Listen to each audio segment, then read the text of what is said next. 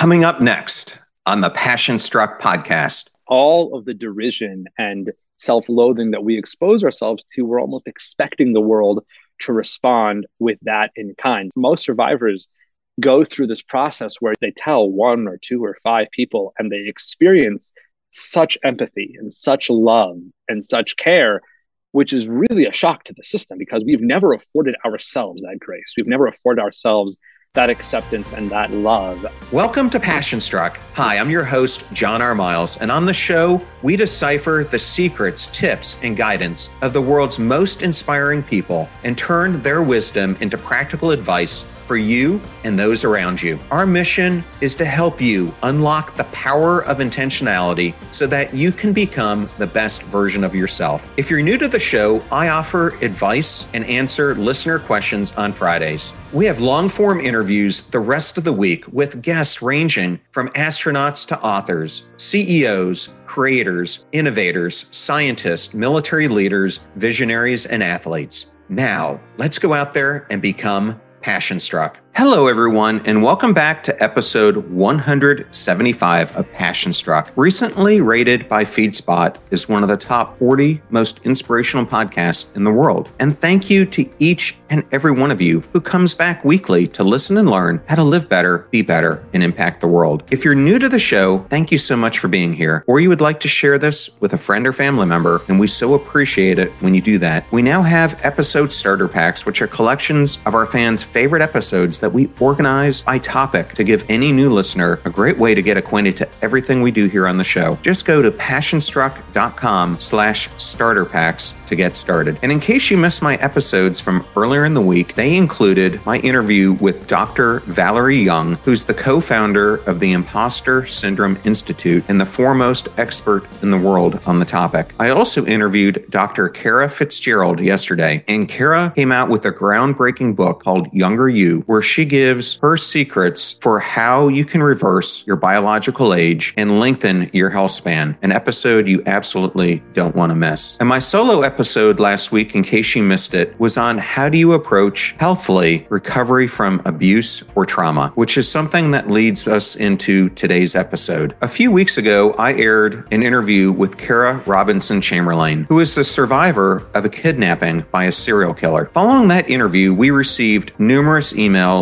and reach outs across both the podcast and our social media channels. That led to the solo episode that I did last week. And also, I received a note from today's guest requesting to share his story on the Passion Struck podcast to bring more awareness to the topic of childhood abuse. I decided to replace my typical Momentum Friday episode with this interview. Now, let's talk about today's guest. Rabbi Avremi Zippel is the program director at the Chabad Lubavitch of Utah. Avremi and his wife Shana founded Young Jewish Professionals of Utah, which has since grown to become the most prominent community of its kind in the state. In 2019, Avremi testified publicly about the decade of abuse he suffered at the hands of a family caregiver as part of the criminal proceedings against her. Believed to be the first Orthodox rabbi to speak out on the matter, it has sparked a career in the advocacy space for Avremi, and he's become a sought-after speaker and mentor to communities around the world grappling with this topic, among other health-related issues. And in our interview, we discuss Avremi's childhood and growing up in an Orthodox Jewish family where he was homeschooled, how his caretaker entered his life and ultimately altered it forever. Avremi discusses when he was in his early 20s, watching Law and Order, where he first realized that he was a victim of child sexual abuse. We discuss how Avremi, burying it for so many years, ultimately had devastating effects on his life. We then turned to the healing journey that he has been on, how he reported the incident to the police, the eventual trial, and what happened along with that trial, as well as its ultimate verdict. We examine how his life has changed since he became public with this incident, and his advice to others on how you overcome abuse and trauma and do it in a healthy way. I did want the audience to know that there is material in this episode that could be disturbing to some people and their children if they're in the background while they're listening to this. Thank you for choosing Passion Struck and choosing me to be your host and guide on your journey to creating an intentional life. Now, let that journey begin.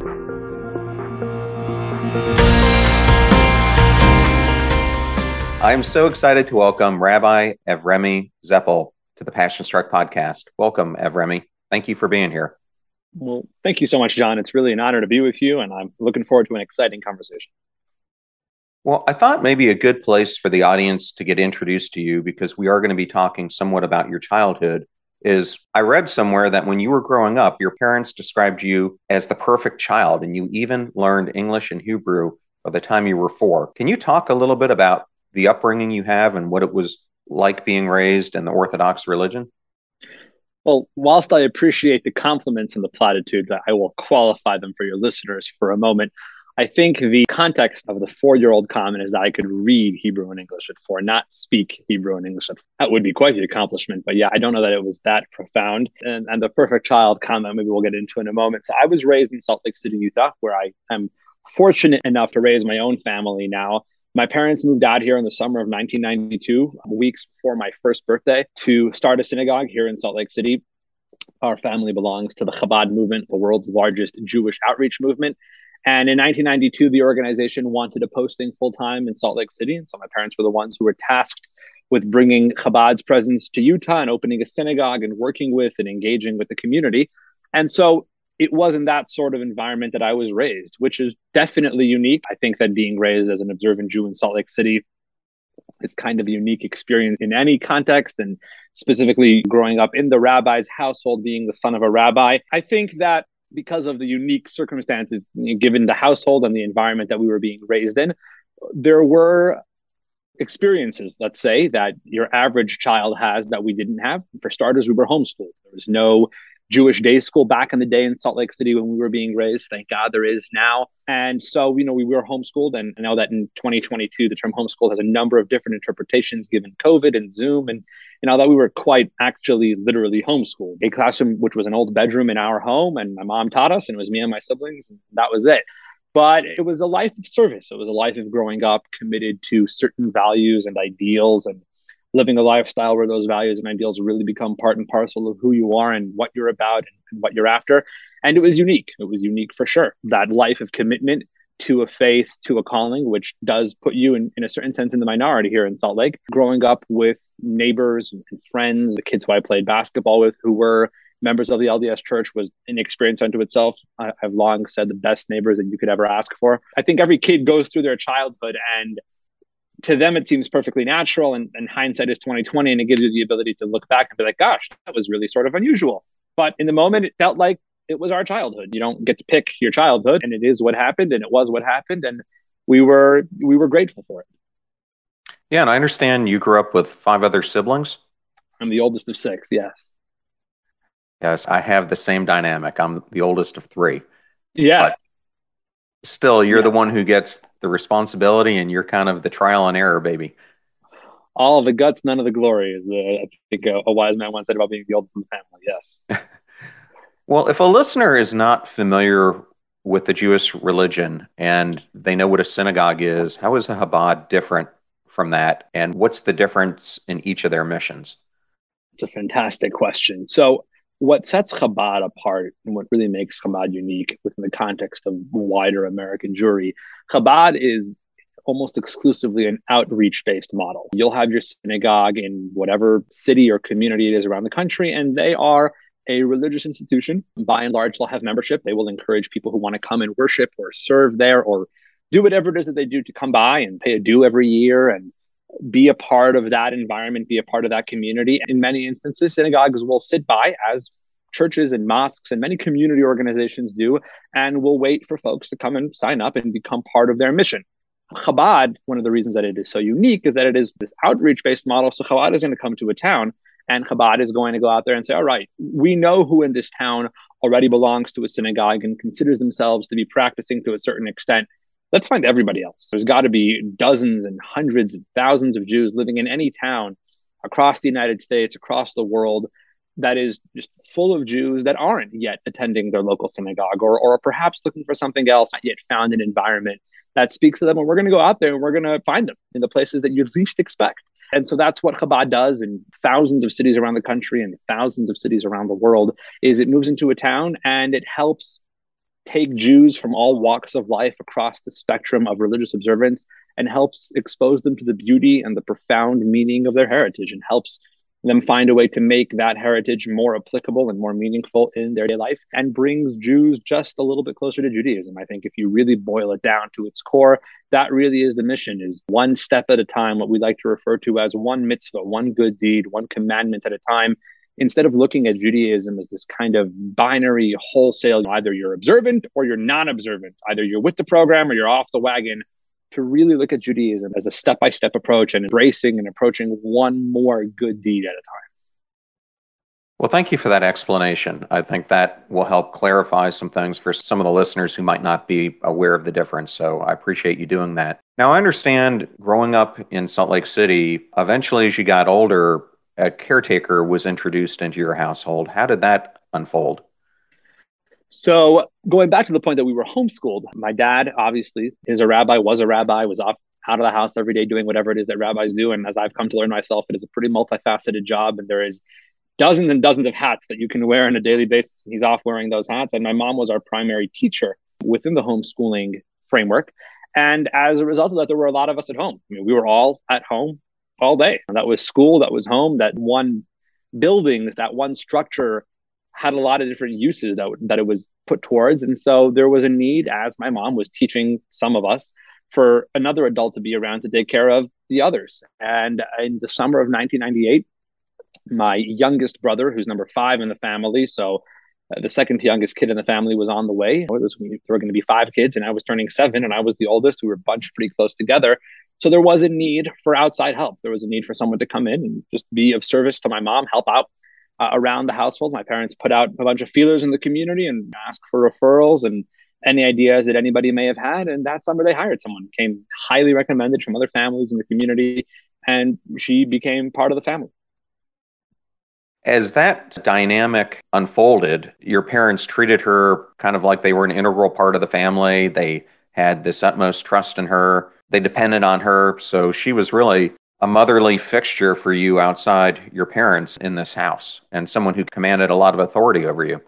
Yes. I mean, the short answer to all of your questions is yes. She was someone who was given every level of trust and responsibility and access, in a certain sense, in the household. When retelling this story and coming upon this part of the story, I always feel it's so vital to not entitle myself to any sort of revisionist history. There were red flags right away. She was super creepy. Like, none of that is true. And I'd be lying if I said any of that. She was embraced warmly by us, and she embraced us as her own. And she quite literally became part of the family. She was someone who was in the house Monday through Friday, 9 to 5, 40 hours a week. She was a very, very integral part of our lives. And we trusted her for that. We loved her for that. And I wouldn't say there was anything glaring that was coming down the pike. When the relationship started to change, was this a gradual change that started to happen in the relationship she was having with you? Or did it kind of happen all of a sudden? So I love the way you put that question, John. I think it provides such valuable perspective for any parent or any adult to really think about this issue. Today, experts in child psychology, experts in child safety talk a lot about grooming. And I know that sadly, really sadly, we live in a world where that is a word that is so commonly being thrown around right now. And anytime there's a political movement of any nature that you disagree with, one of the terms that we very quickly just banter about is grooming. They're grooming. No, they're grooming. No, we're grooming and they're grooming. And I think that there's a lot of misunderstanding around grooming. I think that for generations, we were trained to believe that what grooming is the stranger with the lollipop. So if you send your child to the playground and there's a kind of creepy old guy there with a bunch of lollipops and he's offering candy to kids for free, that is grooming. So we tell our children, do not, under any circumstances, take the candy from the stranger. Do not take the lollipop. That is grooming. I think as we really delve into it, we need to understand that grooming is any sort of behavior that separates and isolates a child from their naturally given support structures. So if you have an adult in a child's life who creates any form of separation between the child and their parents, between the child and their siblings, by something as innocuous as telling them a secret. I'm going to tell you about a birthday party that we're planning, or something which is going to stay between me and you. And the adult uses that really kind of innocent idea to gauge whether the child will keep that adult secret, that right there is grooming. And so I think that looking back, as I think about the incidents that really preceded where a real red line was crossed, there were definitely behaviors of grooming that our caregiver began to employ with me in terms of putting out little secrets out there, some sort of gray area behaviors that weren't glaringly wrong, but they were kind of wrong. And to see what putting a child in those sorts of environments does for the child. Do they go off and tell? Do they have the ability to keep it quiet? Those are grooming tactics. That is how you eventually cut a child off from the support systems. And so absolutely, it was a slow and gradual buildup. Adults don't just show up one morning and decide to harm a kid. It really does happen against a backdrop of multiple incidents that lead up to it. We'll be right back to my interview with Rabbi Avremi Zippel. A lot of people dream of having their own business. I know for me, it was so difficult when I started. But by having their own business, that also means running their own business. And if you're living your entrepreneurial dream, but struggling with tedious administrative tasks, and we all know how tedious they can be, whether that's HR, payroll, or employee benefits, well then I suggest you let Gusto help, because they offer an all-in-one payroll and HR solution for growing businesses. From full-service payroll and benefits to team management tools and more, Gusto makes it easy to support your hardworking team in one intuitive platform. And with Gusto, most customers are able to run payroll in 10 minutes or less. Whether your team is in person, remote, or a combination, with Gusto, keeping your team on track is easy. Join the more than 200,000 new and growing businesses that are using Gusto to build a great workplace for their employees. And right now, Gusto is offering our listeners 3 months free at gusto.com/passionstruck. Get easy payroll, benefits, HR, and a happier team. So go to gusto.com/passionstruck for your first 3 months free. That's gusto.com/passionstruck. Thank you for supporting those who support the show and make it happen for our listeners for free. And all those discount codes can be so difficult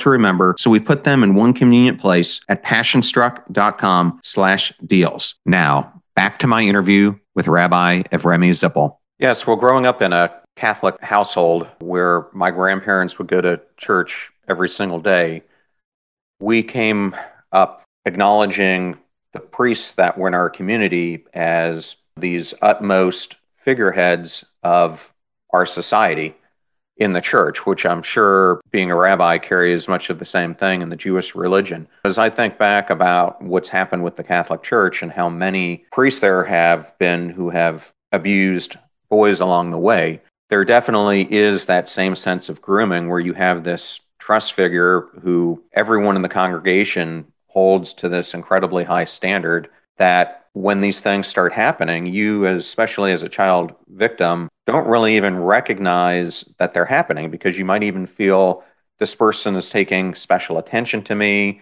They see that I'm different. They see that I'm special, things like that. And so as a youngster, you're probably not even comprehending what's going on. And I'm sure it was the same situation that you were going through. Yeah, absolutely. So for me, it wasn't necessarily so much the special attention, but for me, I really relate to what you said about having an environment where certain people are beyond reproach. And I think that a child in that sort of environment is so programmed and is so trained to think that, well, okay, this person is doing something and that behavior seems a little sketchy, but I know that this person cannot be involved in sketchy behavior whatsoever. They are just on a pedestal. So if they can't be involved in sketchy behavior, but unequivocally this behavior is sketchy, I suppose that the burden lays with me, because they're beyond reproach and they can't be caught up in any sort of untoward business. And so the problem must really lie with me. And so once our caregiver began to sexually abuse me, that was really sort of the thought process that went on, just internalizing and swallowing all of that shame and going down that sort of road of, well, okay, there's a problem here. And this is our caregiver. This is a trusted person in our lives. This is someone who's just given the highest levels of clearance in our household. So they can't be doing something wrong. They don't do wrong things. They're a trusted adult. So if there is something wrong that's going on and it's not on them, then really the only option left is that it's on me. I think it's that environment and that cycle of shame that takes that child and just throws them back into it head first and allows them to be abused and again and again and again because they lack the wherewithal to really understand the roles and the breach of trust that's going on over here and how to deal with all of that very, very, very intense emotion. Yes, and I think for the listener, it's probably good to explain to them that there are different types of abuse. There's sexual abuse, there's physical abuse, there's emotional abuse, and one of the most common abuses is neglect. I thought it might be good to give the listeners some statistics of how common this is because as I started to do some research on it, it's quite startling. Statistically, it's estimated that 1 out of 4 girls and 1 out of 6 boys will be molested in their lifetime. And according to the World Health Organization, 1 in 5 women and 1 in 13 men report having been sexually abused as a child, ages 0 to 17. So this is far more common than the people who come forward and talk about it make it seem. And so that's one of the reasons I think it's so important to share your story and some of the others that I've shared on this podcast to bring this awareness to people. Throughout our discussion, we're going to talk about how you healed through this, but it took a long time. It did take a long time. It took a very long time. I'll jump to the end of the story, but I appreciate you bringing up those statistics, and they are as intense as you make them sound. And I think once you really kind of get down into those stats, you really begin to allow the magnitude of those numbers to wash over you. And I think that the way we're going to approach this as a society and the way we're going to deal with this and really begin to understand this, which I think is the only way to make those numbers really start to drastically drop, is to have an understanding about how common it is and what it means to be a survivor and what it means for our children or people we know to be survivors, should we understand that is inevitably part of their lives. I often think back to a fascinating anecdote that happened with my grandmother. And so my dad's mom, blessed memory, came up. She was from Europe. She lived in Europe until her final days. And when she was growing up 80 years ago in Europe, to be left-handed was a horrible blemish, as it were. If you showed up in school and you had tendencies to use your left hand, they would tie your left hand behind your back to teach you, to train you inevitably to write with your right hand because lefties were considered, I don't know, just a problem. So my brother was born, number 3 in the family, and it turned out he was a lefty. And so everyone's trying to find out, where does he have any sort of left-handed tendencies from? So my mom calls her mother-in-law, my grandma, and says, hey, is anyone in the family left-handed? We found out my son is left-handed, and it's so random. And my grandma says, no one's left-handed. I mean, aside from my son, who's left-handed, but no one is left-handed. And my granddaughter is left-handed, but no one is left-handed. And kind of the message that she gives off is, being left-handed, no bueno. No one is left. I mean, my son and my granddaughter are, but we don't talk about that. There's a prosecutor that I know really, really well who tells it in the following words. She says, everyone thinks that lawyers are crooks, aside for the one lawyer they know. Everyone will kind of get in that position of all lawyers are bad people, aside from my cousin. Such a good dude. He helps people and is straightforward and he's honest and he's not like all the other lawyers. And so I think that if we as a society think about this issue differently, no one I know has survived sexual abuse. No one I know would put themselves in that sort of situation and would be susceptible to that sort of, are you kidding me? What does that say about the people I know if they've been through child sexual abuse? Aside for this one guy I know who's a darling guy and it wasn't his fault. And we think about it the same way. We place such a stigma around the issue and we pardon those that are closest to us in our own minds. We almost give them a pass. They're not lumped in with everybody else that we wouldn't even want to begin to talk about. I think that's where the change is. Yes, there are people out there that are sexually abused. It doesn't mean anything negative about their upbringing, about the choices they've made, about who they want to be as adults. And if we share that paradigm shift with young people, with the children that may be going through this now, we give them the ability to come forward and step forward and embrace who they are in their truest sense. And they don't have to go through years of trauma where they're grappling with and coping with that secret. If we change the way we all think about it, we're going to make the world so much of a better place for those that so desperately need it.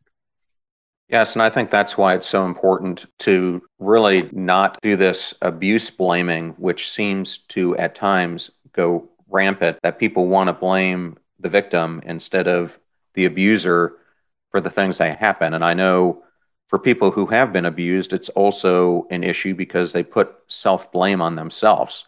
Did you ever feel that as this was transpiring or afterwards?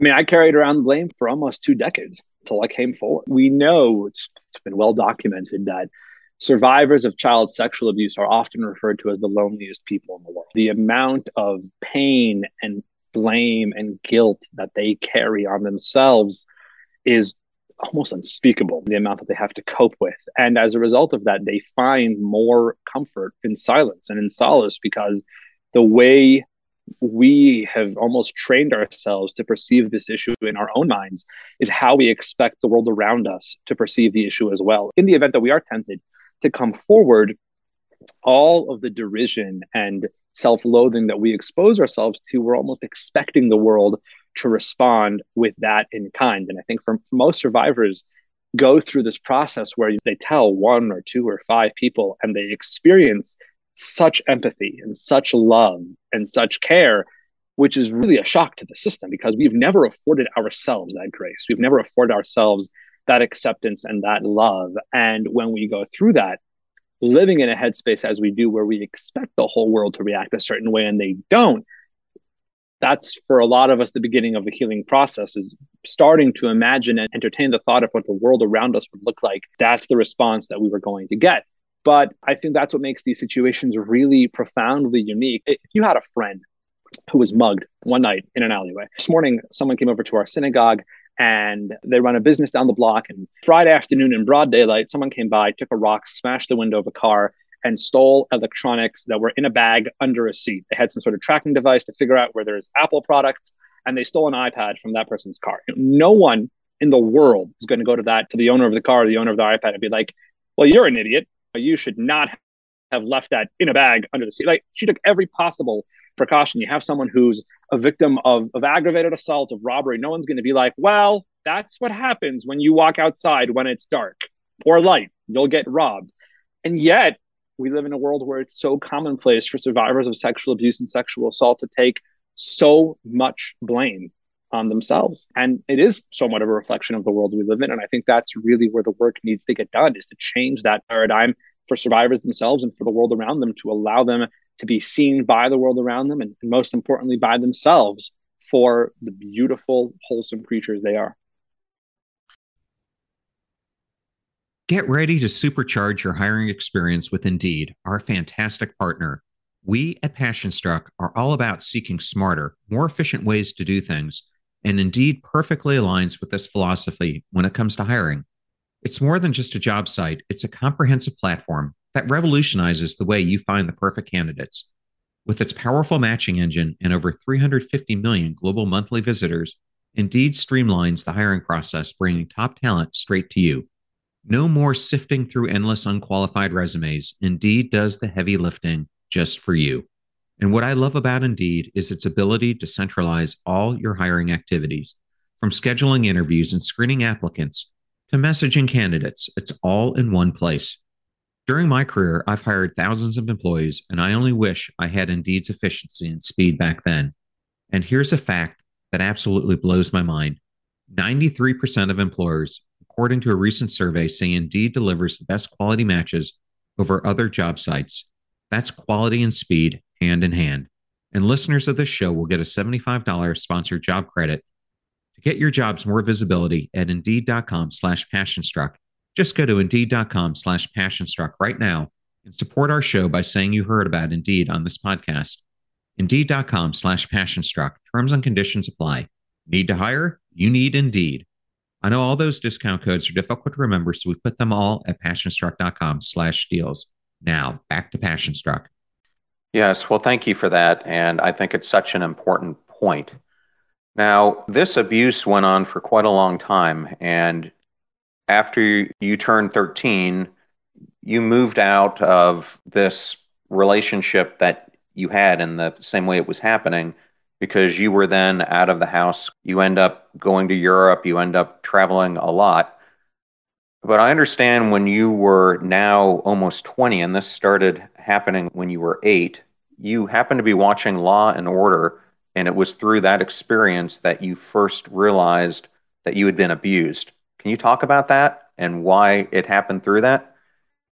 It's important, I think, for context to note, I was a pretty worldly kid growing up. We were homeschooled from about 9 a.m. to 1 p.m. I had a little bit of time on my hands as a kid. I used to read the paper cover to cover every day, sports section. and then local news and international news. And from a young age, I remember being aware of the reality that there's something called sexual abuse. There's a reality in this world that we live in of people who harm children for sexual purposes.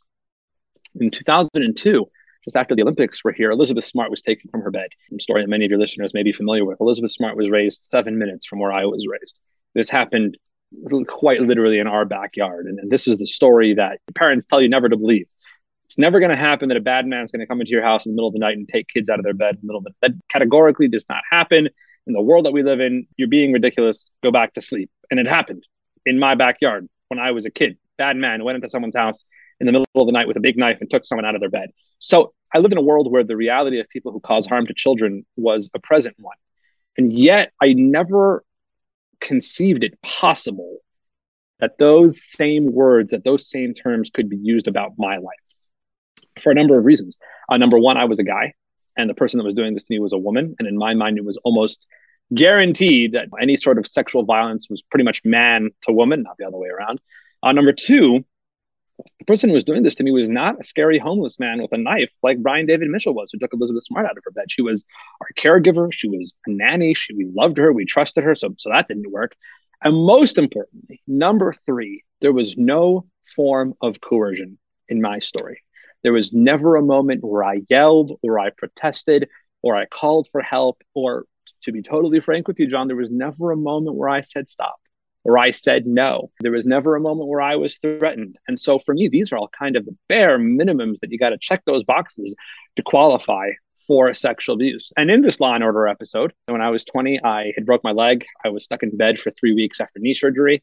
And so I was binge watching. You got to pass the time somehow. I'd always loved true crime TV or procedural TV. And I'm watching this episode about this young man who's got a lot of issues in life. And there's this conversation in which his mom discloses to the police that this young boy had been sexually abused by his nanny growing up. And for me, kind of the switch goes off and you think to yourself, is that even possible? Is it possible? Law and Order, at the end of the day, it's fiction. It's TV. This is not real life stories. Is it actually possible that a young boy can be sexually abused by a caregiver, by a nanny, and like that actually checks the box of sexual abuse? And I had no idea. It planted a seed that day that I was going to let ferment for a while. And it took a number of years until I walked into a therapist's office and blurted out the question and wanted to find out if that was really what had happened to me or not. Well, I want to get to that in a second. The first question I wanted to ask before that is, in case someone's listening here and something like this has unfortunately happened to them and they're trying to bury it, which I think is one of the most common things that people try to do, is they're afraid to tell people about it. They feel ashamed about it, everything else. Here you are burying it. And at this point, you've been burying it for 12 years. I'm sure the burying processes we're going to talk about extended beyond that. But by the fact that you were burying it and at that point not dealing with it, what were the consequences that it brought upon you? I like the way you put that. If you try and bury a living item, it'll only fight back stronger. If you spend so much of your day and so much of your time and so much of your energy trying not to think about a traumatic event in your life, odds are it's only going to punch above its weight, and it's only going to want to assert its presence in your life even more. So not thinking about it and burying it, as you so correctly put, forced me to grapple with it every single day, because every single day I was making the choice that I'm not going to think about it and I'm not going to let it affect me. And if I would just move on with life, if I would just find ulterior fixes to an interior problem, I'll just be so much better off for it. The more I went down that road, the worse I felt. And the more I tried to just shovel it under 50 feet of dirt, the more it kept popping its head up and shouting for a place in my life. And so I think the same applies to any sort of traumatic episode. If there is something bubbling beneath the surface, the way to treat it is not to drown it. It's to pull it out. It's to take it into the light. It's to process it. It's to understand it. It's to figure out how it can be treated and why it needs to be treated and what it should be treated with. But ignoring it and burying it is certainly not the way to go. Yes, and I just wanted to talk about two other guests I've had on recently to highlight this point because I think a lot of times people hear a story like yours and say, why did he wait so long to deal with this or acknowledge it? And as you're well aware, I recently had Kara Robinson Chamberlain on the podcast who was kidnapped by a serial killer when she was 15, but she's now in her mid 30s and she's finally telling her story and putting it public. In our discussion, I remember she told me that for the longest time, she wanted to feel like she was so strong, like she could get through this on her own. And that strength turned out to be a huge weakness because what happened around her was everything else started to fall apart. She was having anger issues. She was becoming depressed. She was becoming emotionally numb, etc. And then I also had a lady named Carrington Smith who was on the podcast who was emotionally abused and neglected by her parents for most of her childhood, raped when she was in college. And again, it took her about 2 decades to kind of process this. And she told me that inside she felt like she was a monster and didn't know how to deal with these things because she had blamed herself for everything that had happened. So I think it's important for people to realize trauma is different for every single person and your healing process is different for every person. But to your point, if you don't focus on it, you're never going to heal, and those stuck points will only get worse over time. Do you think that's accurate? I think that's immensely accurate. As someone who sat on that sort of information for a long time, I understand the desire to do that. I understand the impetus to do that. I understand why people do that. The remarkable thing is we stay silent because we're in pain. And yet, the notion of speaking aloud about those issues seems somehow more painful, which is pretty remarkable because we're in a lot of pain when we're silent. And on one hand, I can completely understand the impulse and the inclination and the desire to keep it quiet. And on the other hand, I feel fortunate enough to be on the other side and to realize the value of sharing, the value of opening up to one person at a time. And I'm not speaking about shouting your story from the rooftops at this point, but going to seek professional help. For me, I live in a community where our community's mental health needs are something we're still learning about. And as such, there's a tremendous stigma around the word therapy. No one is really quite sure what therapy is, why therapy is helpful. And a lot of times I find it easiest to refer to it instead of go to therapy. Instead, I frame it as go get some sort of professional help. If you are in a situation which seems so daunting and so overwhelming, and it is controlling and crippling in many instances every facet of your life, what you should want to do is go and speak to someone who is outside the situation, who is a licensed professional and who can look at your situation and say, hey, it seems like these events from way back when are really, really bothering you and they're really refusing to go away. And as a result of that, as you go through life with life's regular hiccups and life's regular speed bumps that many other people seem to not get as bogged down by, it's really affecting you and you're really struggling through those moments. Let's unpack together why it's not just that moment for you in that instant, but it's that moment viewed on the backdrop of a lifetime of your experiences. And so I think that's what's key is getting that sort of professional help, which allows you to really dig deep and dive down to understand what it is that you have been through. For me, getting that sort of professional help gave me the opportunity to understand what had really happened to me and why that impacts me so profoundly. As I went through that process and as I continue to go through that process, and it's very much a process that's in the present every single day, I began to find space in my life for all of those things. I began to find that my life would be best lived without burying anything. It's interesting that you bring up Kara. Kara is a friend. As I think about it now, Kara is someone who I view as one of the strongest people that I've ever met, that I've ever known, because of her decision to share about what she's been through. And for so many of us, I think we all go through that same process where we figure the world will feel better about us if we have buried certain parts of us without realizing that coming out and being open and being honest about so many of those realities really are our greatest strengths. Yes, I think that is such an important point. And I also wanted the audience to understand that it took you, even once you started to realize this within yourself, quite a long time to talk to anyone else about it. And as I understand it, you had gotten married and your wife and your parents started to see a change inside of you and couldn't understand what was going on. And they were the ones who were encouraging you to go seek some help. At that point, did any of them know what was the underlying cause for your pain and suffering? Not by a long shot. It's interesting because in that moment, when I went off to get that help, I came from a community. I come from an environment where, for the most part, we're pretty convinced that child sexual abuse doesn't happen in our communities. It's interesting. I was telling the story just a few days ago to somebody.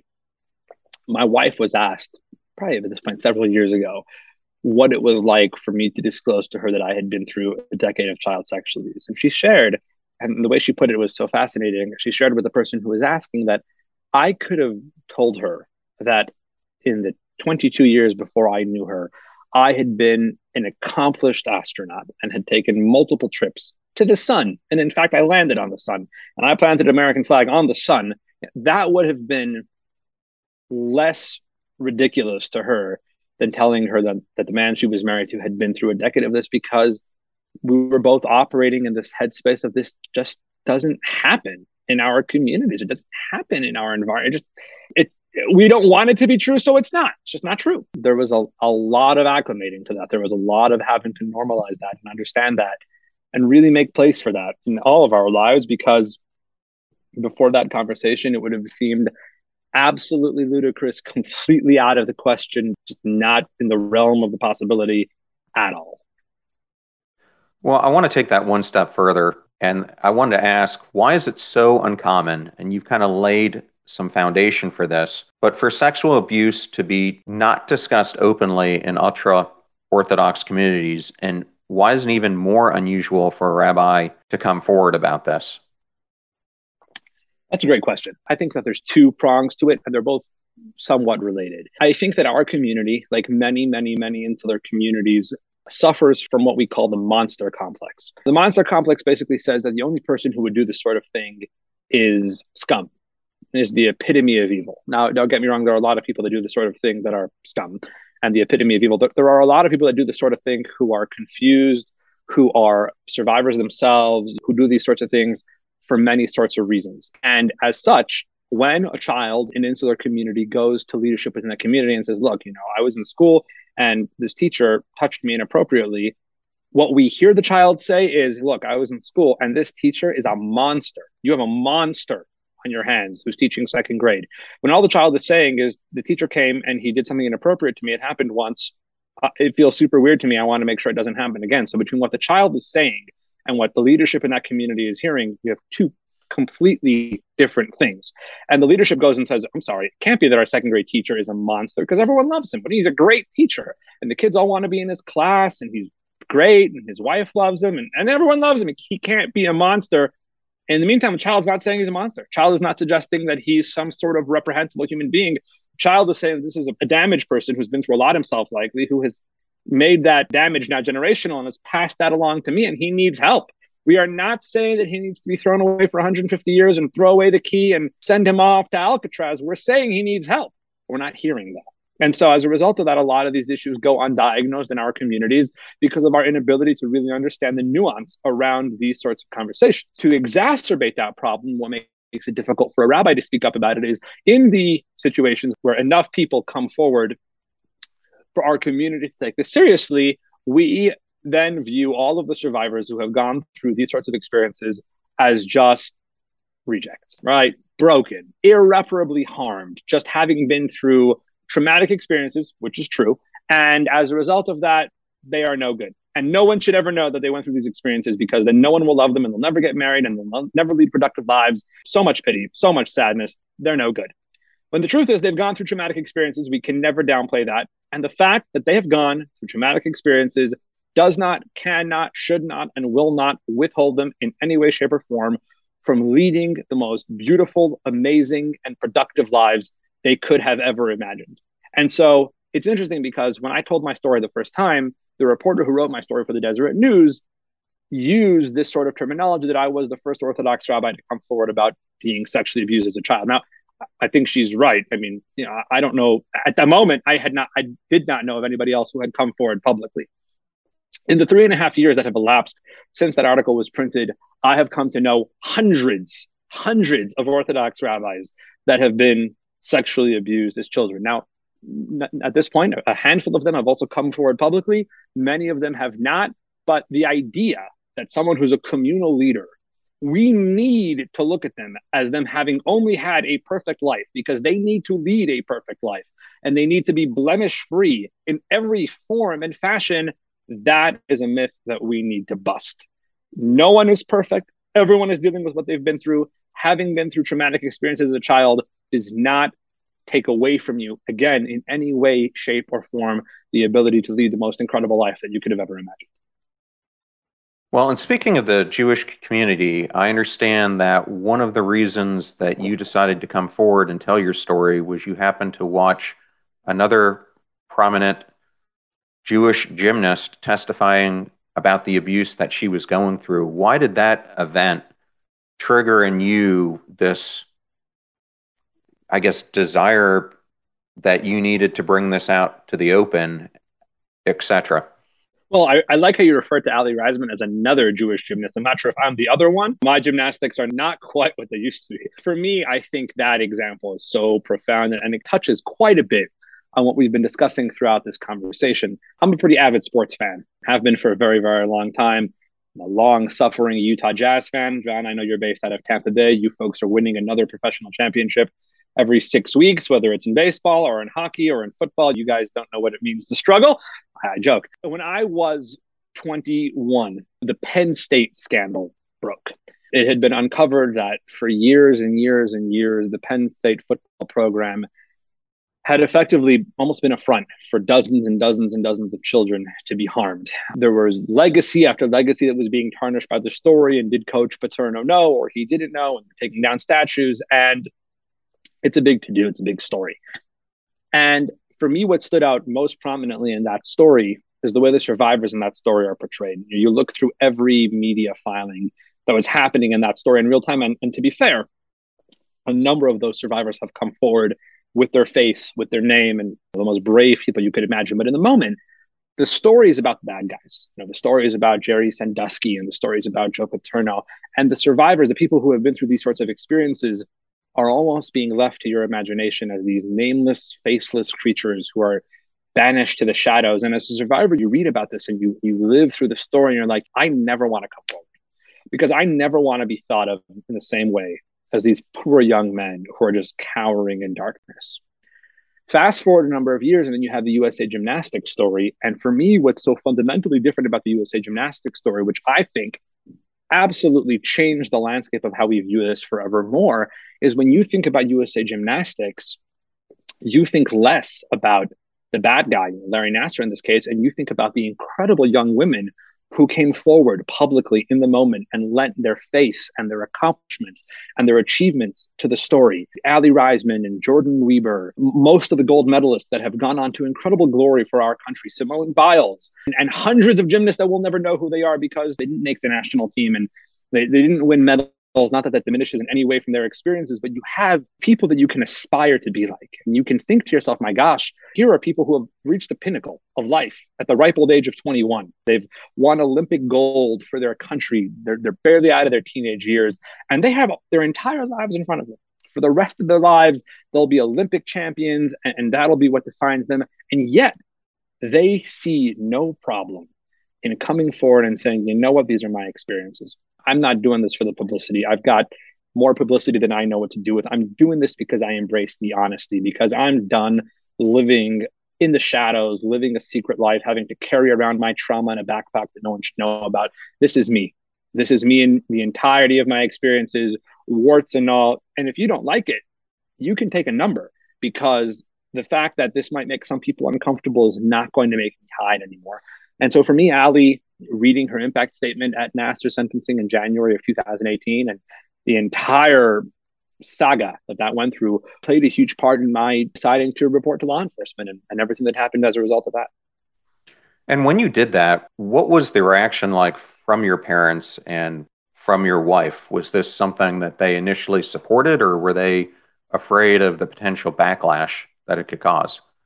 I think that my parents and my wife viewed my reporting to law enforcement more or less through the same lens that I did, which was, to be honest, when I called law enforcement, it was, kind of, I checked that box. I talked with my therapist quite a bit about it, and I wanted to report because I felt it was the right thing to do. I'm going to do my part and I'm going to report and nothing will happen. And that's fine because I had to do what I had to do to fight for myself. And the repercussions of that report really are less important than the decision to go ahead and do it. And so I don't think anybody in my corner, myself included, myself primarily, foresaw anything coming about as a result of that report. I did it. I felt good about myself, and that's what matters. And then it was taken seriously. And then the investigation ensued, and it had a life of its own. Charges were filed, and there was an arrest, and it went to trial. And I don't think any of us saw that coming. They were super supportive, and I'm forever indebted to them for that. And let the record reflect they were super supportive once it got really serious as well, because if that's what I needed to do to find justice, then they were going to support that. Yeah, and I just have to ask, what was it like to be in that courtroom and to face your abuser? It must have been very difficult for you. It's difficult. It's confusing. It is overwhelming on so many levels. We sadly live in a system in which our criminal justice system has turned very combative, in the sense that it feels less of a search for the truth and more like a fight to the death. We will do our best to tear you down, and you will do our best to tear them down. And whoever gets torn down first loses, and whoever survives wins, as opposed to just being a search for truth and a search for accountability. I think it's important that your listeners know, like many survivors, I wasn't looking for some sort of punitive punishment. I wasn't looking for pain and suffering and tragedy. I wanted accountability. I gladly signed off on the district attorney offering a plea deal that would require my abuser to plead guilty to harming me in the circumstances that harm came about. I wanted acceptance. I did not need a lengthy jail sentence. I just wanted accountability. And that was something which my abuser was not interested in providing. And as such, it went to trial with all of the various complex emotional realities that are attached to that. And it is an experience that I wish on nobody. It is, it was re-traumatizing on a number of levels, and it was just confusing and overwhelming on so many others. And there was a guilty verdict at the end. She came back guilty as charged on all of the crimes that she was charged with. And what I had to learn along the way is that doesn't necessarily mean that I'll feel that justice was served. Justice is a very, very subjective term. And as a survivor, you need to train yourself to live in a space where you can define that really for yourself, and you can find justice regardless of what happens in the courtroom. And I'm grateful, more than anything, I'm grateful for that. I'm grateful that when the process wrapped up, regardless of the jury's verdict, I felt like I had found some measure of justice. Yes, and I wanted to ask kind of a continuing question to that, and that is, following the trial, it's my understanding at one point, a few weeks afterwards, you felt like you were having a heart attack and went to the hospital. And I understand it turns out that it was a panic attack, but in some ways I thought you would have probably experienced that before the trial or while the trial was underway. Do you think this was just kind of the emotions of everything that had gone on were kind of catching up to you and you didn't know how to process it all? That is a great question. In fact, the cardiologist that treated me that night in the emergency room, as you mentioned, I was at home and I couldn't draw breath, and I felt like I was having a heart attack, and I went to an urgent care and they sent me to the ER. And it was a series of panic attacks. It was a number of them over probably about a 2.5 hour span. And when I had finally come back to myself a little bit, the cardiologist walks in. At this point, I had been not given a lot of information. I didn't know. I thought I was dying, as many people who suffer panic attacks do. And he came in and he introduces himself. He says, I looked at your file. He says, would it be okay if I asked you a somewhat personal question? So I said, sure. So he says, have I seen your picture in the paper over the past couple of weeks quite a bit? The trial garnered a significant amount of local media attention. And what I understood him to be asking me was, so you just kind of got done with this trial experience, didn't you? And I said, yes. And he says, well, let me be the first to inform you that you're not having a heart attack and you're not going to die. Certainly not because of that. You're having a series of panic attacks. And that being the case is completely rational and almost expected given everything that you have been through. And then he says, and in fact, I'm surprised how late you are, how long it's taken you to come into the ER. And I can speculate from today till tomorrow, there is such, and we talked about burying things, there is such a process of walling yourself off from emotion that goes on before you go into the courtroom. When you're a witness at trial, when you're a victim at trial, society expects you to sit there stone-faced throughout the duration of the trial. Any weakness, any vulnerability, any emotion that you show on your part is a big no-no. And so I do think that on a certain level, you really do kind of train yourself to show up to court in the morning, take all of your feelings, take everything that exists inside you, put it in a cage, lock it shut, go in there and just be a statue for 8 hours, come back and take everything out. That I didn't have that reaction during trial, and instead it happened after the trial. But I think for me, the most meaningful part of that story is that when he told me that I was having panic attacks, I was not very happy with his diagnosis. I was 28 years old, and I don't want to be the sort of guy that has panic attack. He reminded me in that moment that about 75% of the world's population deal with panic attacks on a somewhat regular basis. This makes me human. This makes me nothing less than human. It doesn't make me weak or damaged or bad or anything of the sort. It makes me human. And that's part of the beauty of life, is embracing our humanity, embracing our flaws, finding beauty in them. And it was another example of having to live by that mantra. Well, I appreciate you sharing that, because you lucked into having a good doctor who was compassionate and empathetic at a point that you desperately needed it. And probably to hear that coming from him reassured you that the emotions that you were feeling at that point were natural. And you were just processing probably 20 years of grief at that point, of finally getting through this horrific experience and coming out of it on the other side and not knowing exactly how to feel about it, which just tells you how long trauma can exist. And then also, you're part of a trial where your abuser's defense attorney is coming after you, trying to paint you as the abuser during this whole ordeal. So that had to be extremely difficult as well. Then after that, you are asked to speak to, I think it was 200 plus attorneys representing the Utah bar. And I understand as this unfolded, it turned out to be a pretty heated exchange and was viewed as controversial among the defense bar.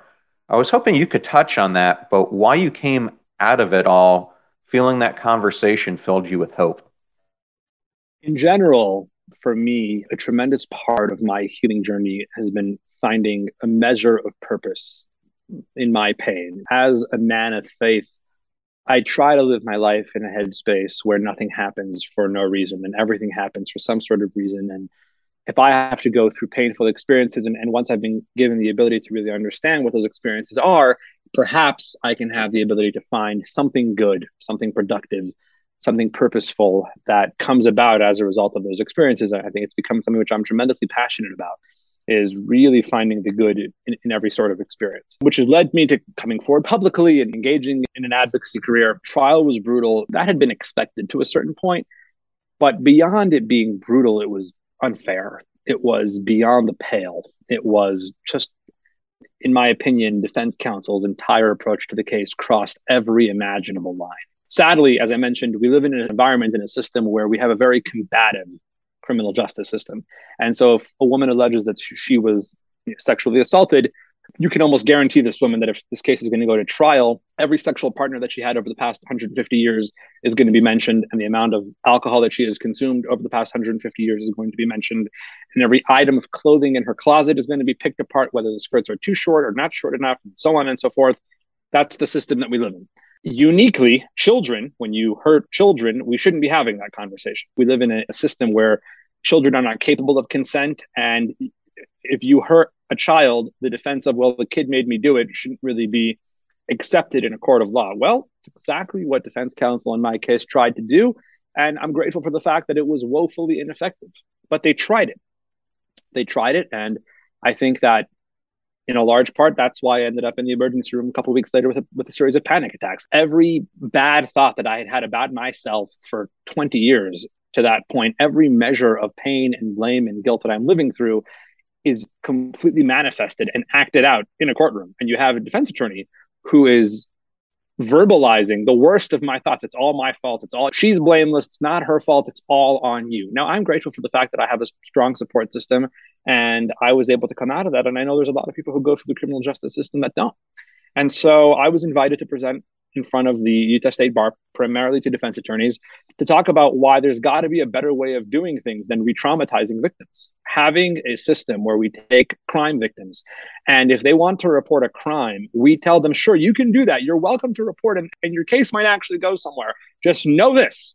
If it does, all of your worst nightmares will be acted out in person to the fullest, guaranteed. Having an environment that almost promises that to victims has got to be the single most backwards way of going about things that we can imagine. And we're guaranteeing that people won't come forward. And I made the case to defense attorneys, and I talked about the fact that re-traumatization is real. Putting victims through that on the stand is real.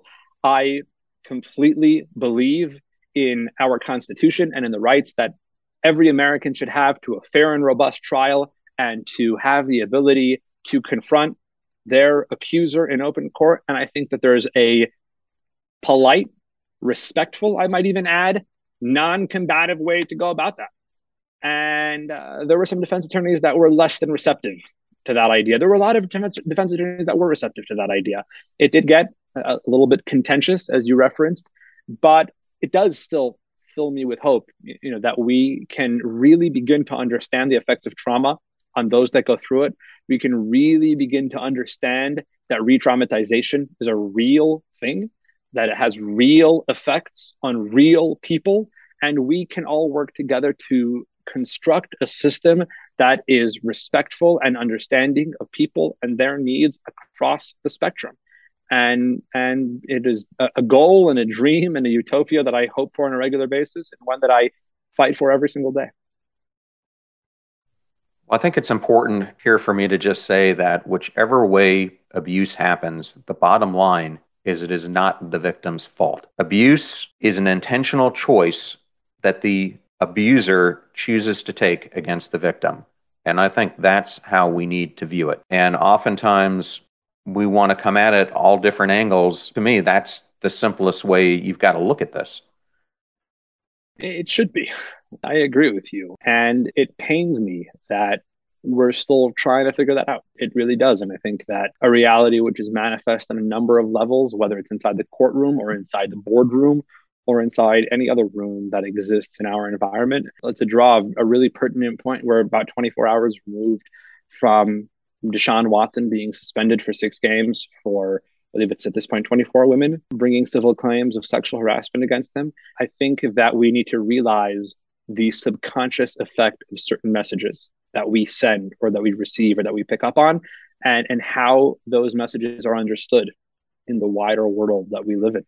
And if we want to start prioritizing victims' needs and see the world from their lenses, it's going to require a little bit of wholesale change. Yes, I would say just a tad. I wanted to ask you just a couple more questions specifically to get some of your advice so that the audience can hear it, because I think it's very important. First question is, how can survivors be resilient, successful, and strong following this traumatic situation?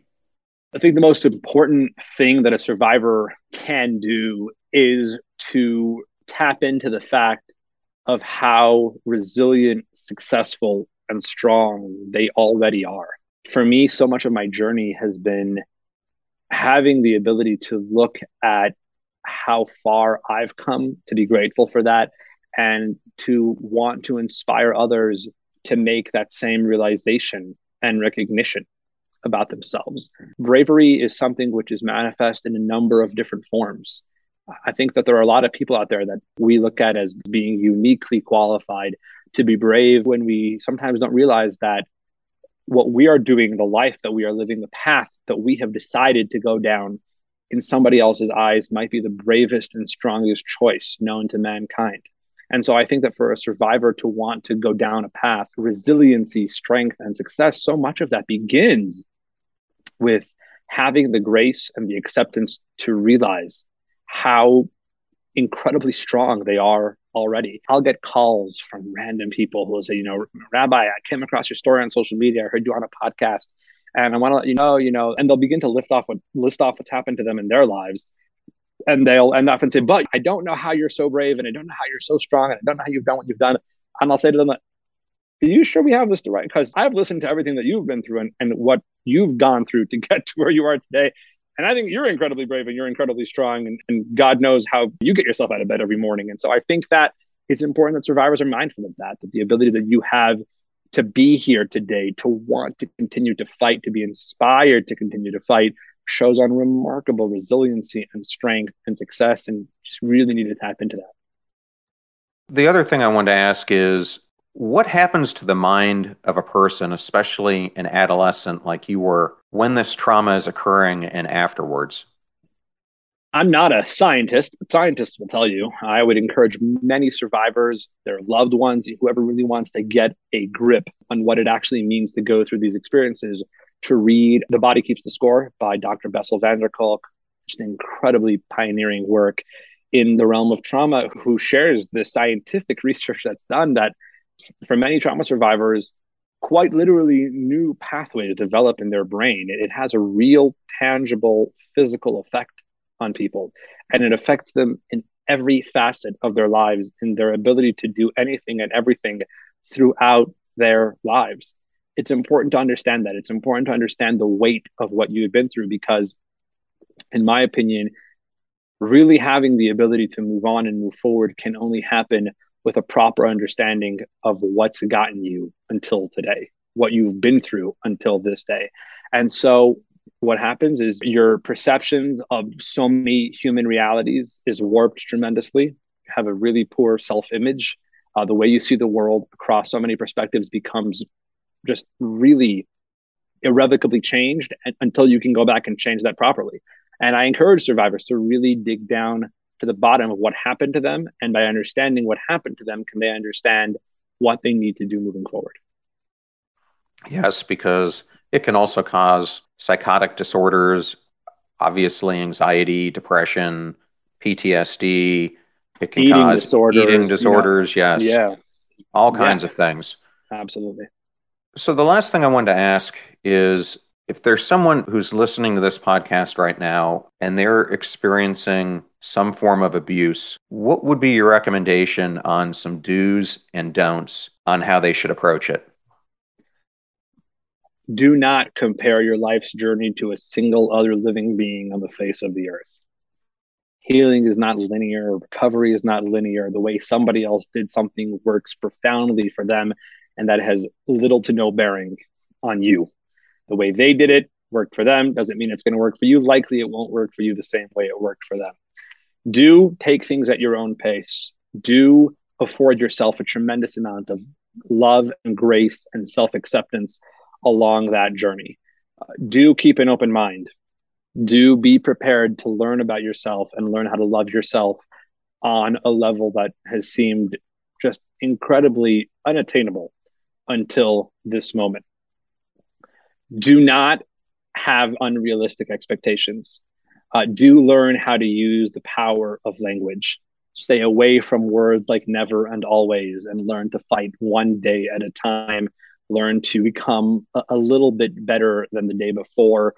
Learn to handle setbacks. Do not ever operate under the premise that you're going to do X or read Y or take Z and be healed forever. Really learn the power of language, learn about the way that your trauma affects you and how you're going to cope with that, how you're going to process that, what the expectations you're going to set up for yourself are. Learn that recovery is basically a game of slides and ladders. Recovery is going to have 2 really good days and then 3 even better days and then 2 good days and so on and so forth.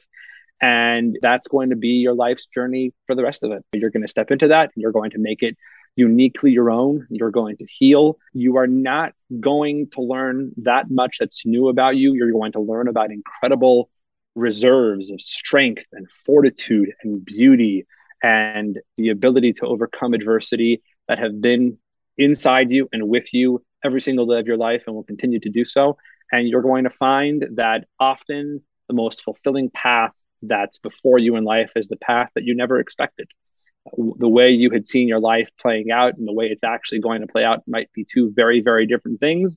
And just because it's not exactly what you had in mind from the outset doesn't mean that it doesn't have the ability to be the most rewarding, fulfilling, and incredible version of your life that you can imagine.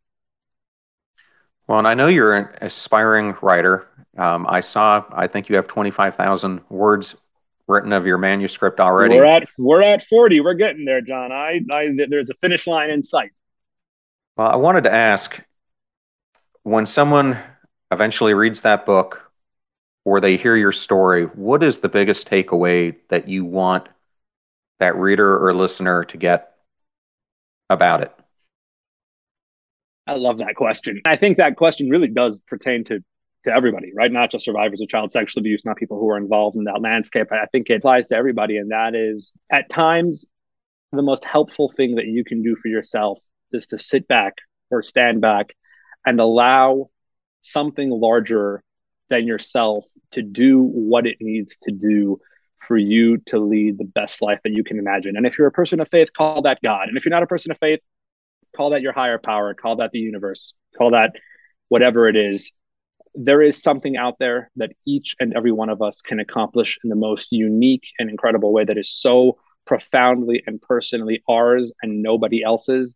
And I think each and every one of us is passionate about that. We all want to do our thing in this world. And at times, finding that thing is going to be in the place that you least expect it, in the place where you never thought to look. That doesn't take it away from being the most incredible thing that you can accomplish in this world. And at times, you have to allow yourself to live a life that is not remotely what you expected. Allow God to pave that road ahead of you and go on to lead the life that he has for you that will be far beyond any of your imaginations or expectations. Well, what a beautiful answer. And if the audience members would like to learn more about you, what is a great way for them to do that? I'm pretty approachable on social media. I'm at Utah Rabbi across all major platforms, Instagram, Twitter, LinkedIn, not on TikTok, not really. I feel like that's a rabbit hole that I'm not going to go down at this moment, but reach out online anytime. I love working with survivors in a one-on-one capacity, love taking questions from people, and would love to be in touch. Avremi, thank you so much for being on the podcast and being not only vulnerable and authentic, but so brave about sharing your experience in the hope that you can help so many other people who are victims of these terrible situations. Thank you, John. I appreciate that. And thank you for having me. That was an extremely impactful interview with Rabbi Avremi Zippel. And I wanted to thank Avremi for reaching out to us and giving us the honor of sharing his story on the podcast. Links to all things Avremi will be in the show notes on passionstruck.com. Videos are on YouTube at John R. Miles. Advertiser deals and discount codes are in one convenient location at passionstruck.com/deals. Please consider supporting those who support the show and make it free for our listeners. I'm at John R. Miles, both on Twitter and Instagram, and you can also find me on LinkedIn. And if you want to know how I book all these amazing guests, it's because of my network. Go out there and build yours before you need it. And similar to Avremi, the majority of the guests who've appeared on this show subscribe to it and provide their suggestions for guests and topics. Please join us. You will be in great company. You're about to hear a preview of the Passion Struck podcast interview I did with Dr. Ayelet Fishback, an award-winning psychologist at the University of Chicago Booth School of Business and the past president of the Society of the Science of Motivation. We discuss her new, groundbreaking, and best-selling book, Get It Done: Surprising Lessons from the Science of Motivation. One reason it's hard to choose our objectives is that we often plan for our future self, and we have this fallacy where we think that our future self is going to be much more of a superhuman than our present self, which means that when we plan for the future, we envision a person that doesn't get tired or hungry or frustrated or bored. And that person, of course, will get up at 6 a.m., work until midnight. Well, not really. And so it's often hard to plan because our plans suffer from what we refer to as the empathy gap, as lack of empathy for our future self. The fee for this show is that you share it with friends and family members when you find something useful or interesting. If you know someone who's dealing with the consequences of abuse or trauma, definitely share this episode with them. The greatest compliment that you can give us is to share the show with those you care about. In the meantime, do your best to apply what you hear on the show so that you can live what you listen. And we'll see you next time. Live life passion struck.